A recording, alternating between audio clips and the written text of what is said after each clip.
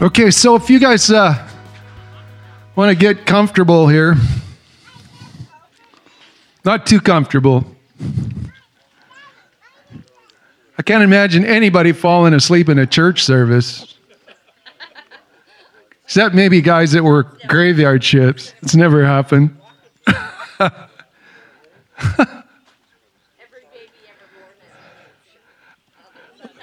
Yeah, we like it when the babies are sleeping. Yeah. Oh, really? Well, you're not supposed to be waking them up while Pastor Bonnie is preaching.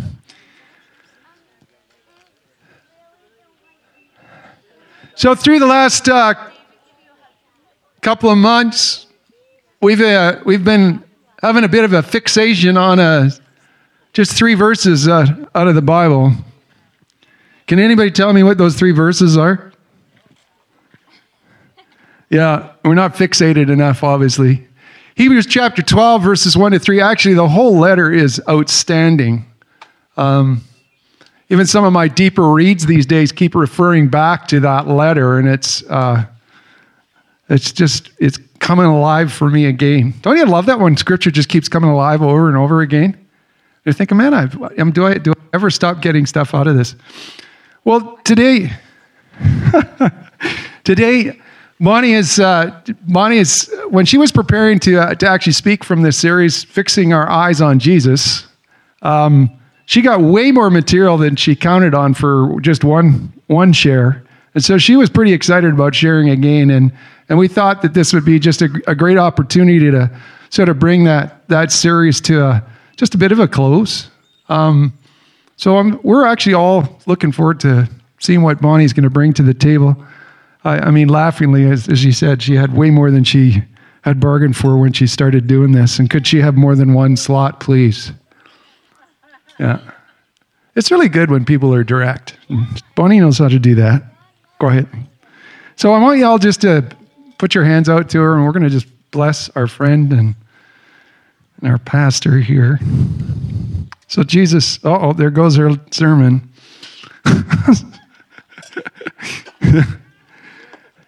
We thank you, Jesus, for how you stir up the different giftings amongst your people. Your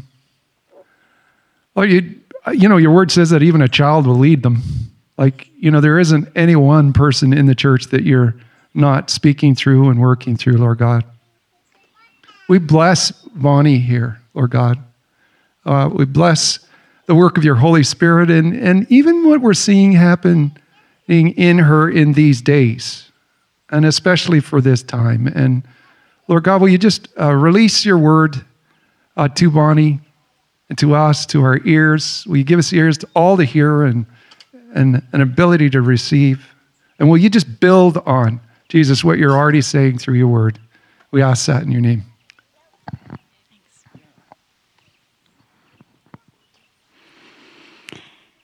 It is just, I can't tell you, but it's such a joy to have our yard just full of all of you. It's really, really special for Brent and I. And it's pretty amazing. We've had 2 beautiful days. I'm going to have to pass these out now versus later, I think. Thank you. Yeah. So as always, I need audience participation. And you guys aren't an audience. We're all just here as a community. But some of you shared responses. I had sent out an email before I preached the last time asking for you to consider and ponder some questions. And some of you sent me back some amazing responses. And so I touched on some of those in terms of heroes of the faith that you guys have a few weeks ago. And today we're going to look at one of the other questions that I asked, which is about how you purposefully and intentionally in this season fix your eyes on Jesus, what that looks like for you. So it's kind of neat because there's some people here today who've actually responded, so you're going to hear your own voice and somebody else's voice, most likely, unless you happen to get your own. But closer to the end of my talk here this morning, I'm going to ask if you wouldn't mind just standing up and speaking really loudly and sharing what you might have on your paper if you have a paper. I want to focus today on Hebrews 12:2. And I'm going to read it from the NIV. Fixing our eyes on Jesus, the pioneer and perfecter of faith. For the joy set before him, he endured the cross. David touched a little bit on this last week. I have just been sort of stuck on this verse, and so bear with me here as I share a few of my thoughts. Can you bear with me, Jen? Yeah, she said, come on.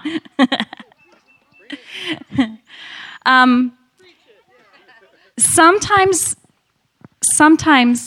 it's wonderful to go back, and Dave's going to laugh at me here, but it's wonderful to go back and look at the language and exact words that were used when in the language that the Bible was originally written in, just to help us get a little bit clearer of an idea. Because sometimes a translation into English will nail it, and sometimes it won't quite capture the completeness of what that word means. And so when I was just doing a little bit of research, I'm just going to pull out one word today, and that's this word fixing our eyes on Jesus. And in other translations into English, it might be translated into looking at Jesus or keeping our eyes on Jesus. But when you go back and look at the Greek, it has an element to it that I want to share with you today, which is a little bit beyond any of those words. And that is this sense of looking away from all else to look at something. So I look away from something else to see distinctly, and I look away from everything else to fix my gaze upon one thing. I think there's something that we want to just latch onto with that this idea of looking at Jesus isn't just about taking the whole scope in of everything around us as well as him, as much as it is as sometimes it's really important that we actually just narrow our focus so that all of a sudden all we see is Jesus. Yesterday, as Dave mentioned, some of us got to go up and see Michael and Joylene Bailey. And I felt like it was such a gift to us to be able to say goodbye and to worship with him probably one last time.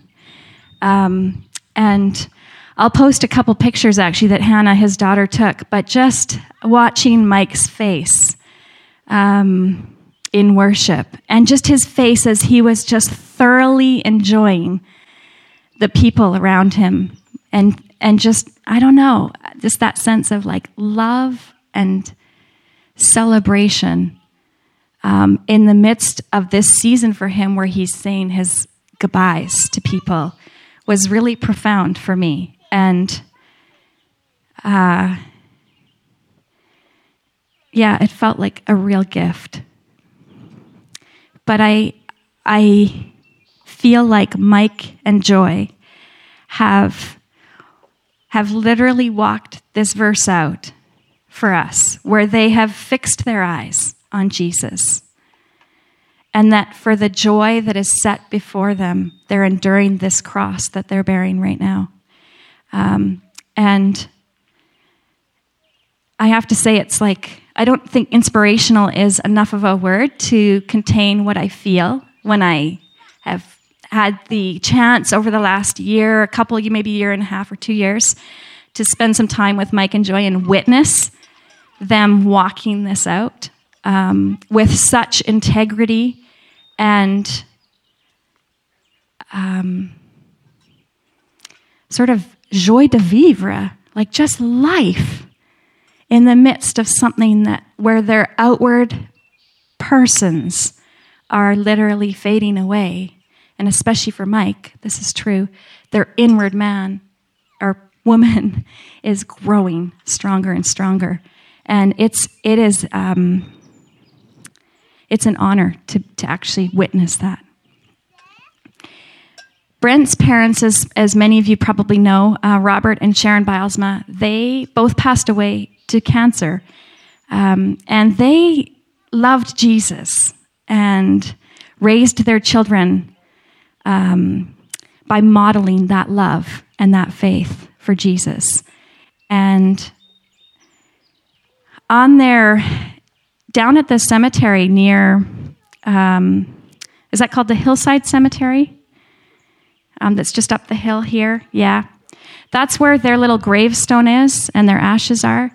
And on their gravestone, their epitaph is simply, "To me to live is Christ, and to die is gain." And I feel about that verse the way that I feel about events that have not yet happened to me.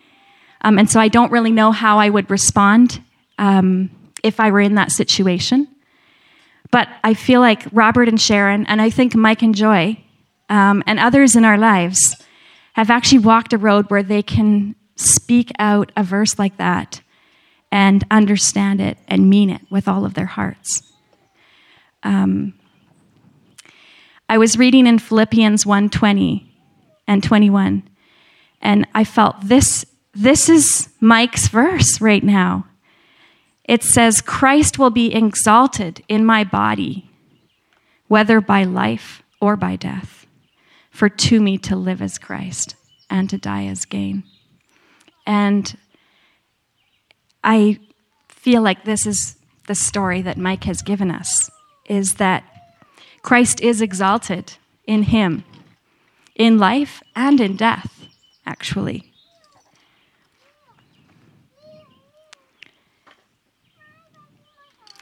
I want to read one other verse to you in Psalm 30, verse 11. And this is in a translation called The Voice. It says, "You did it. You turned my deepest pains into joyful dancing. You stripped off my dark clothing and covered me with joyful light." Each one of us is somewhere in our journey, and we're somewhere in experiencing either life or death, or really along the way, this mixture of both, really, probably. We are in a season where we're probably experiencing pain, some of us, and some of us experiencing great joy. But for most of us, we're somewhere in the middle where there's a mix of that happening in our days.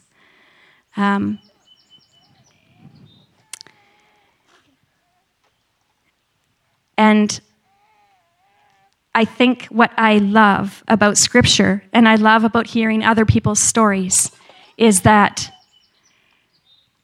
in some profound way, God's story is our story, and other people's stories are our story.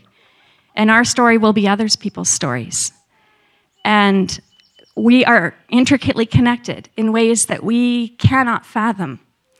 And so the loss of Mike is a loss not just to his family, but to all of us. But the gain heaven gets soon with Mike, is a gain for all of us too, in some strange, mysterious way. I was thinking about how there's some kind of symbiotic relationship between suffering and joy, which is, I think, something we could spend almost a lifetime thinking about and grasping and understanding. This in no way means that we try to suffer in order to experience joy, or that suffering is redemptive in and of itself, because it's not. But rather we understand that in this world, as Jesus said, we are going to have trouble. But we can know and rest assured that our trouble is not the end of the story. Wasn't the end of Jesus' story, and therefore it's not the end of our story.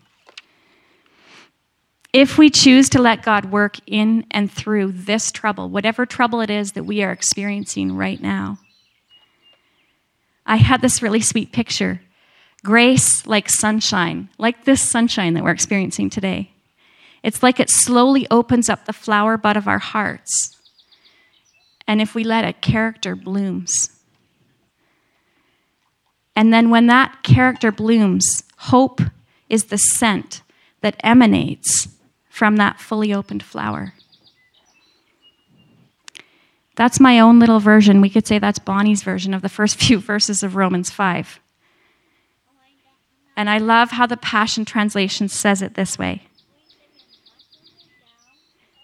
pretty soon, Jen. Thank you for your patience, honey. In the Passion Translation, it says, even in times of trouble, we can have a joyful confidence, knowing that our pressures will develop in us patient endurance. And patient endurance will refine our character.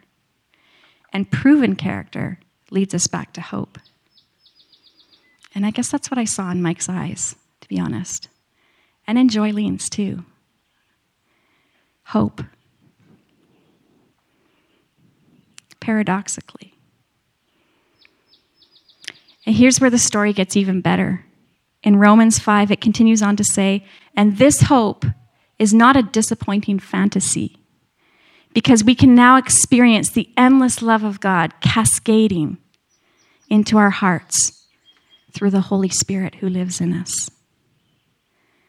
Mike's imminent arrival in heaven will not be a disappointing fantasy, although he openly acknowledged yesterday to me that he really doesn't know what to expect in terms of the details of what it's going to look like and feel like. What will he do up there? I hope he plays a little more of his sweet mandolin music. Who's he going to see? Maybe he gets to see us someday down the road. I think you mentioned something about that, David, when you were saying goodbye. Till we meet again, or you said something else. I can't remember the exact phrase of it. We can be certain of this. The love of God that created the one and only Michael Bailey will cascade into his heart in fullness as he sees, not in part, but in whole, his Lord and Savior, Jesus Christ. And that's a true story for each one of us as well.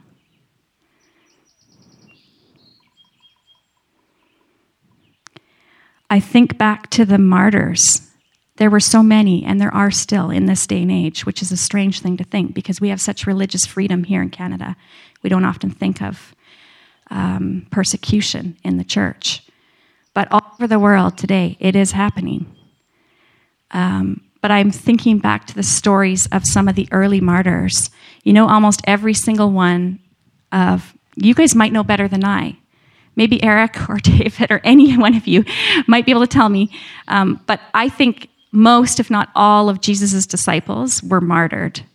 Many of them had except for one? Except for John.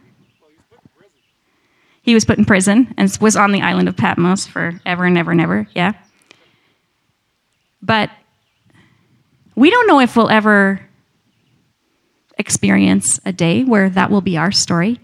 But what held on to, what were those disciples holding on to? It wasn't just what was behind them. It was what was in front of them. Yeah, were you going to say something like the kingdom of heaven? Yeah. Yeah. And I think this stuff of life, this stuff of suffering or trouble in our lives, it's gritty. Sometimes it feels like it's mud up to my knees. It's downright hard slogging on some days. And Jesus knew this as well. He walked this road too. It is critical that we keep our eyes fixed on what is ahead, or we will lose our way right here in the present. And in a way, this is all just practice, because we really don't know when the rubber will meet the road, perhaps, for us in a more tangible way where we have to stand up for Christ or do something that really counts or matters. And that could be in our families, that could be in our workplace, that could be just on the road. We don't know. We don't know the number of our days, and we don't know what is ahead in terms of the details of what will unfold. But it is so important we keep our eyes fixed.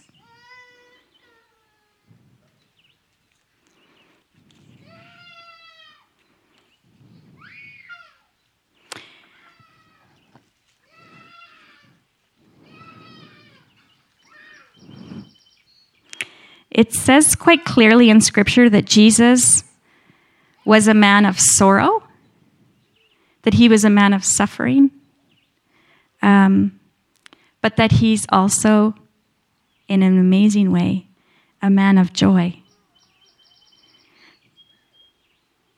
It's like he held both inside of himself. In Psalm 45:7, it says, God, your God, has anointed you, pouring out the oil of joy on you more than on anyone else. It's funny, in Sunday school, we often, when we were learning Bible verses, we would often want to learn the shortest verse in the Bible, which is, Jesus wept. Although apparently, if you go back to the Greek, that's not the shortest verse, but I always wish there was a corresponding verse that was just as short and even sweeter. I honestly wish there was a verse in Scripture that said Jesus laughed. It's like we have such a serious Jesus in our minds often, don't we?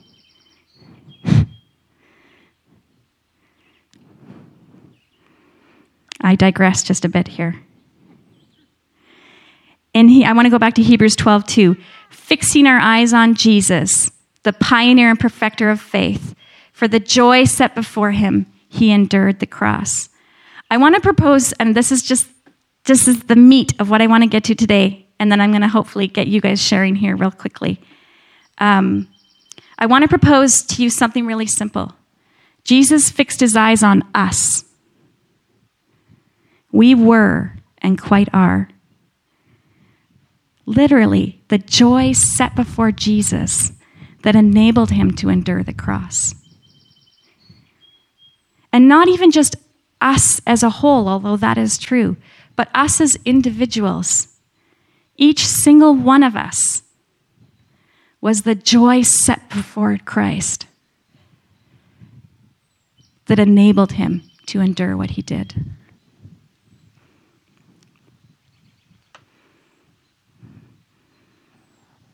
In the Passion Translation, it words it like this: because his heart was focused on the joy of knowing that you would be his, he endured the agony of the cross and conquered its humiliation, and now sits exalted at the right hand of the throne of God.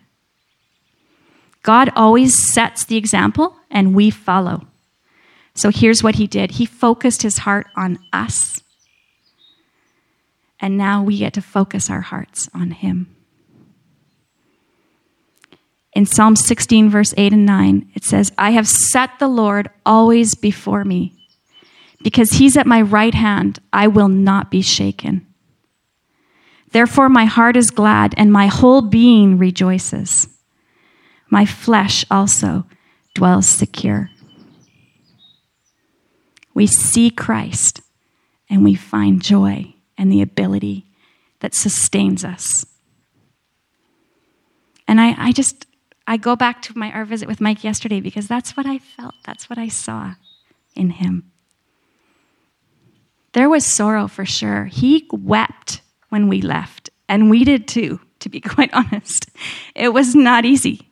But under those tears was this profound sense of, maybe joy is the right word. I don't know. But there was just life. When I asked Mike, are you at peace, Mike? He said, yes, unequivocally.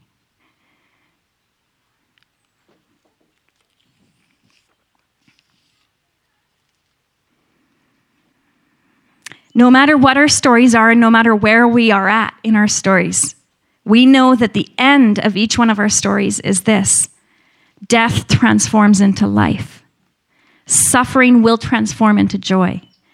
Night will transform into day. We will see God face to face. And when we do, oh my goodness.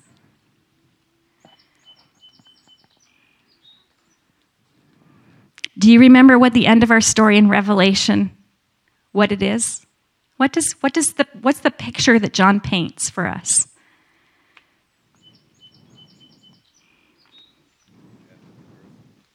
A new heaven and a new earth, and describe it a little bit for me.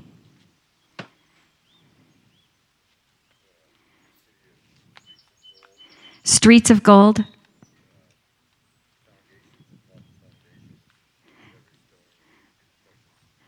foundations and building blocks made of precious stones of every kind, gates of pearls.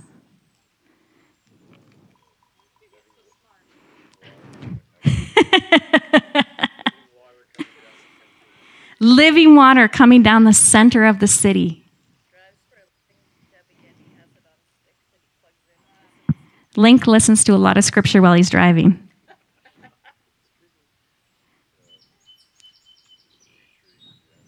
There's trees there that bears fruit in every season.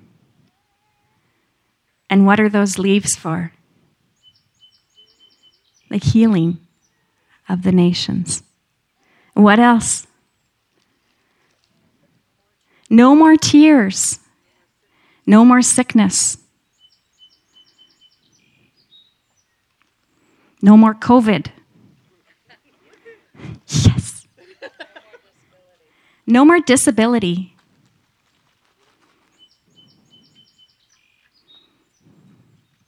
What else? The bride and the groom in the New Jerusalem will be together. It says there won't be any night anymore. No longer will there be a curse upon anything, for the throne of God and of the Lamb will be there, and his servants will worship him. And they will see his face, and his name will be written on their foreheads.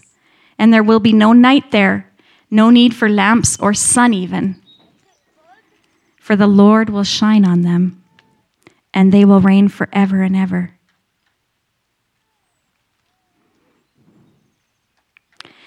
So I want to just finish by bringing this back down to earth, because that was all very heavenly and wonderful. But in the meantime, we are on these blades of grass here that Brent has mowed. Thank you. Laundry needs folding.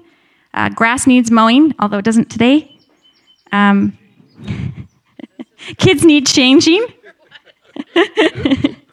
There are demands in our everyday, in the everyday days, much less the terrible, horrible, no good, very bad days that we need to survive. And I want to suggest that fixing our eyes on Jesus, our joy, and thereby enduring our cross is not just a one-time end-of-life event. We think of that with Jesus because he died on the cross. That was a one-time event at the end of his earthly life. But actually, he was carrying his cross and enduring his cross every step of the way, every day. What did you find? A caterpillar. Can you pick it up and bring it over?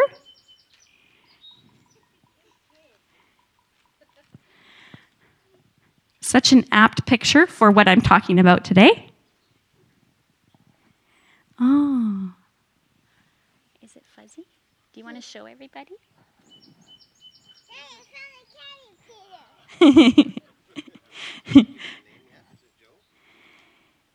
I want to just finish with a couple more verses here, and then I'm going to get you guys to share.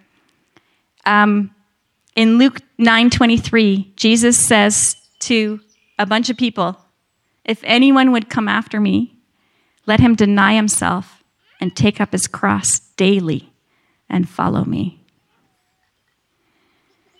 And Paul makes it even a little more stark. In 1 Corinthians 15:31, he says this, "I die daily." What does that mean?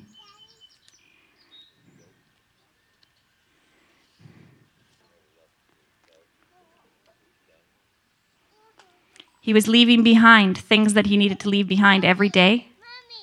Mommy, he just about escaped. Did he just about escape?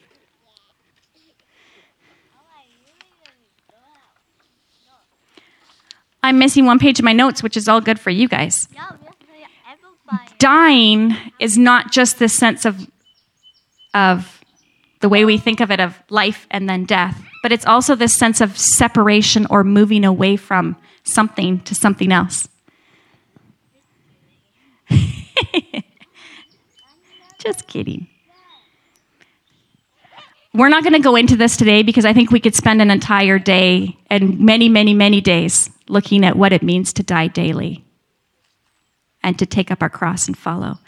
But I want to come back to our verse and just hear what you guys had to say, which were really practical ways, and you're going to hear some common themes that come out.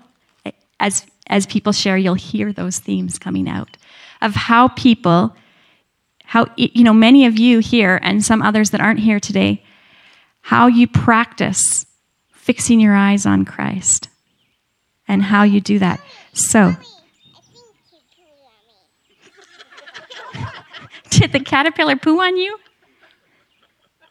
So maybe can I just bring the mic around? Okay, I'm just going to bring the mic around.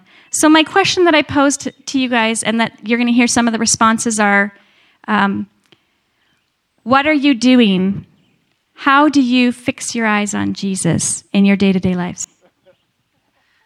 So Sally McCooey, reading, talking, and singing to the Lord in English and in tongues, pursuing prophetic art, dance, and flagging, inspirational media, and keeping watch over my tongue.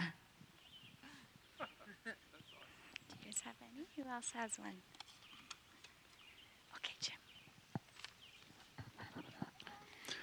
Cheryl Wright.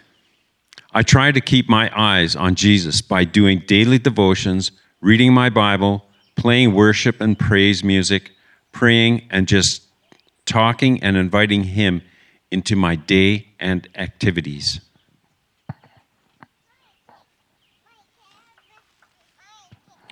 Alan Clarkson. I practice keeping my eyes on Jesus by daily devotions, connecting with my band of brothers, devotions with my friend Jan in Grand Prairie, and also praying with my friend Pastor Bill in Hay River.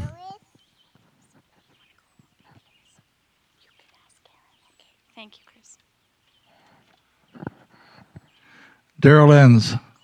Lately, I've been enjoying doing this with Murray Dewick. He does many listening prayer exercises on Facebook. Heather Fast. I keep in touch with believing friends, but mostly have chats with the Father if triggers start. Connie Smith. I have been practicing centering prayer, which helps me stay grounded and to keep my eyes on Jesus.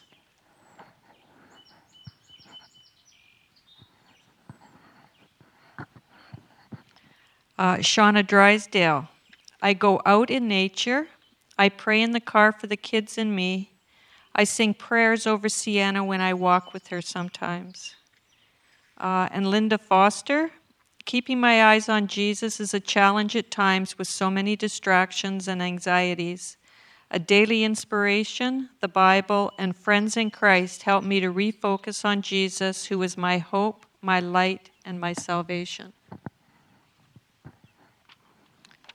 Colleen Vanderhorst. If I am feeling frustrated, down, or discouraged, I just tell him about it. I don't think of it as formal prayer, but it is just talking to him in a realistic way, as if I was letting a person know. Every time I do this, it isn't long before praise and worship take over.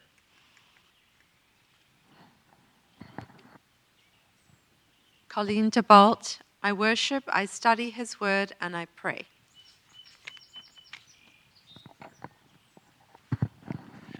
And from Merv Fedro, soaking in His presence. The larger part of that is listening.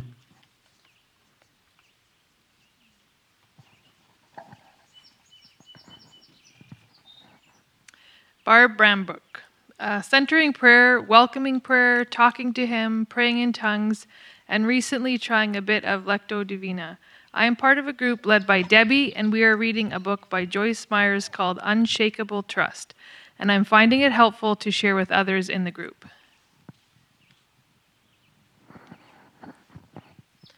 Lillian Jansen. I listen to worship music a lot, thinking of Jesus and seeking His face.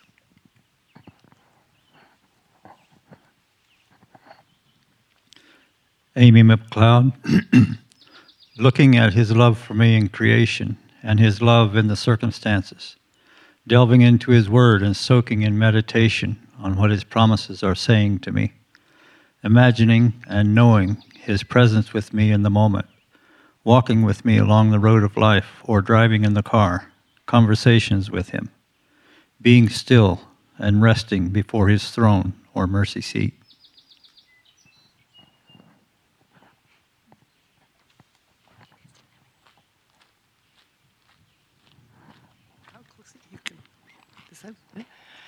Grace Chance. When things get really rough, or even if I'm feeling a bit off, I always find myself talking to him, praying and asking for relief and guidance. I also go to the Word on certain occasions if I need calming down. Jim, do you have one? Okay.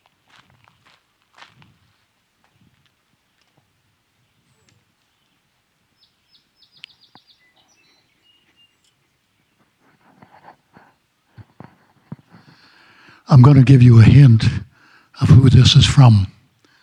I love Jesus. Eric McCooey says, years ago, I decided to cut out a block of time in the morning to be with the Lord in reading the Word, prayer, listening, watching, sensing, and worshiping. Amen. Does anyone want to share that didn't hear, if you would like to share just a way that you feel in your daily life that you fix your eyes on Jesus?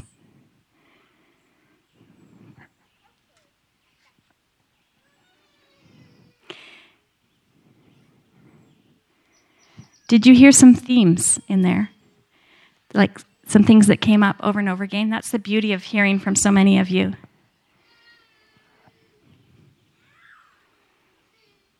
When I read those responses, I felt humbled to be part of a community of people that practice this so well, to be honest. But isn't it for all of us, even the superheroes among us, we still have days where we need that reminder, where we need to come back to that place and again look away from all else to turn our eyes and fix our eyes and our hearts on Jesus. If any of you want hand sanitizer, it's right there, and waters and treats here. I feel like there's some people here today who need some prayer. Maybe you feel like, yes, Ayla? Yeah. Okay. Can you ask Jen for me? I just feel like we need to spend some time praying for one another. I think maybe some of us have been feeling in our week or in this season that it's been difficult, more difficult maybe than usual, to keep our hearts centered and our eyes fixed. Or maybe you know of someone in your life who's really wrestling in that way. So I think Dave and Deb are going to just play behind in the background. And if you're feeling this, if you're sensing that you want to ask for prayer or pray for someone, you are welcome to do so. Yes, love. Why don't you just stand and I'll just close us all in prayer, though, first. Or maybe can I get somebody to do that? Would someone like to do that for us? Thank you, God, for this beautiful sunshine day. Thank you for the sense of freedom that we all get to feel today. Isolation, for me personally, has been a really toxic thing in the past, but it's had to become a everyday part of safety, and it's brand new.